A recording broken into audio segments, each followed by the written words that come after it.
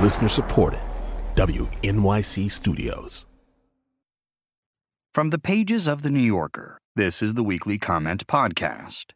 In Winning Votes, Jeffrey Toobin delves into the voting rights fight. One of the unsung heroes of the civil rights legislation of the 1960s is a Republican congressman from Ohio named Bill McCulloch. Representing a nearly all-white district north of Dayton, McCulloch reflected the values of what was then still justifiably called the Party of Lincoln. McCulloch preferred the term equal rights to civil rights because, as he put it, the Constitution doesn't say that whites alone shall have our most basic rights, but that we shall all have them. In that spirit, and in partnership with Senator Everett Dirksen of Illinois and fellow Republican, McCulloch did as much as anyone, apart from President Lyndon Johnson and those involved in the movement itself, to create and pass the Civil Rights Act of 1964 and the Voting Rights Act of 1965. As Todd Purdom notes in his book An Idea Whose Time Has Come, when McCulloch announced his retirement in 1971, Jacqueline Kennedy Onassis sent him a handwritten note saying, "I know that you, more than anyone, were responsible for the civil rights legislation of the 1960s."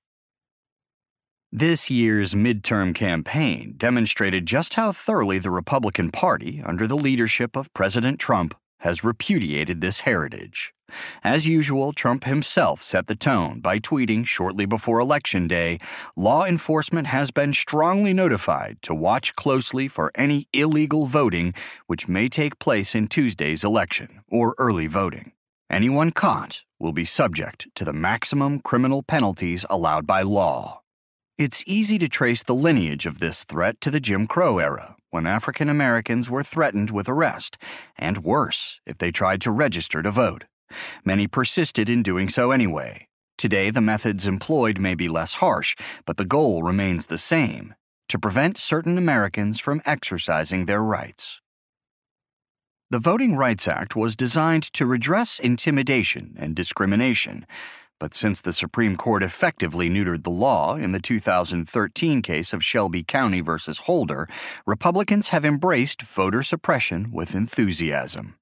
In nearly every state where the GOP has controlled the governorship and the legislature, it has tried to limit access to voting, most onerously established such unnecessary requirements as having to produce a photo ID in order to register.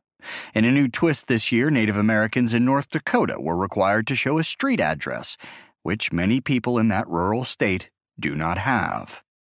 The stated justification for these actions has been to thwart incidents of voter fraud, such as non-citizens attempting to cast ballots, which is nearly a non-existent problem. Trump and other Republicans turned voter fraud into a sort of all-purpose epithet, which they have used to make spurious claims about the legitimate counting and recounting of votes in Florida, Georgia, and Arizona. Nonetheless, there were several important victories for voting rights this year.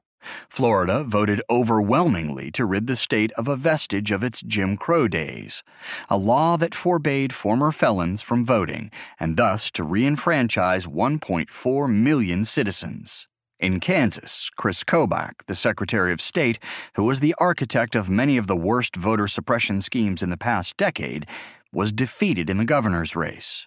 North Carolina, which became a graveyard for voting rights after the Shelby County case, added a Democrat to the state Supreme Court, who will help protect the right to vote from the Republican-dominated legislature. And in New York, Democrats won a majority in the state Senate, where together with Governor Andrew Cuomo and the Democratic majority in the Assembly, they have promised to reform the state's appallingly restrictive rules on early and absentee voting. Even the good news from the election comes with a caveat, however. According to an analysis by the Brennan Center for Justice, Democrats won the overall popular vote in the 435 races for the House of Representatives by about 9%, but they managed to capture only a relatively narrow majority of seats. This is because the district lines are so egregiously gerrymandered, especially in states fully controlled by Republicans. Victories across the country will likely give Democrats a seat at the table when the lines are redrawn after the 2020 census. But gerrymandering deserves a less level playing field than a burial. Unfortunately, the only institution that could end the partisan practice, the Supreme Court, ducked its best chance to intervene when earlier this year it declined to upset the Republican redistricting of Wisconsin. Now, with the replacement of Anthony Kennedy by Brett Kavanaugh, it appears virtually certain that the justices will not take up the issue in a productive way. And since Trump has effectively outsourced his judicial appointments to the Federalist Society, the incubator of far-right thinking on the law, recourse to the federal courts on voting rights, may be a fading notion. Still, November brought some cause for optimism, and not only in the results from the first Tuesday.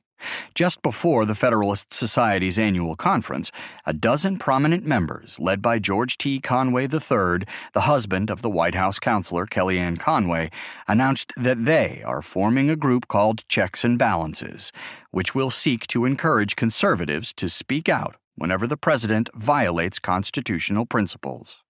"We believe in the rule of law," they wrote. "We believe in the Constitution." Coming from conservatives in the Trump era, such modest statements sound almost revolutionary. But this flicker of conscience offers the hope that more Republicans will try to reclaim the mantle of their predecessors. It is clear, at least, that the new crop of legislators, many of them women, many of them people of color, and all of them elected thanks to the engagement and the power of women voters, will do what they can to protect the right to vote. There's also a lot of creative thinking going on about how to make elections fairer, with ideas like multiple member districts and ranked choice voting went into effect in Maine this year, getting serious consideration. As civil rights heroes have known since the country's founding, in a democracy, all rights begin with the right to vote. Or, as Chief Justice Earl Warren wrote, the right to exercise the franchise in a free and unimpaired manner is preservative of other basic civil and political rights. He started out as a Republican, too. That was Winning Votes by Jeffrey Toobin from the New Yorker magazine, November 26, 2018. Narrated by Jamie Rennell. Also in the magazine this week, Patricia Marks on domestic robots. Sam Knight on how proteins can unlock the secrets of ancient manuscripts. Bill McKibben on the challenges of climate change. Rafi Kachadorian on brain-controlled machines for the paralyzed. Joan Acocella on Rashawn Mitchell and Silas Rayner.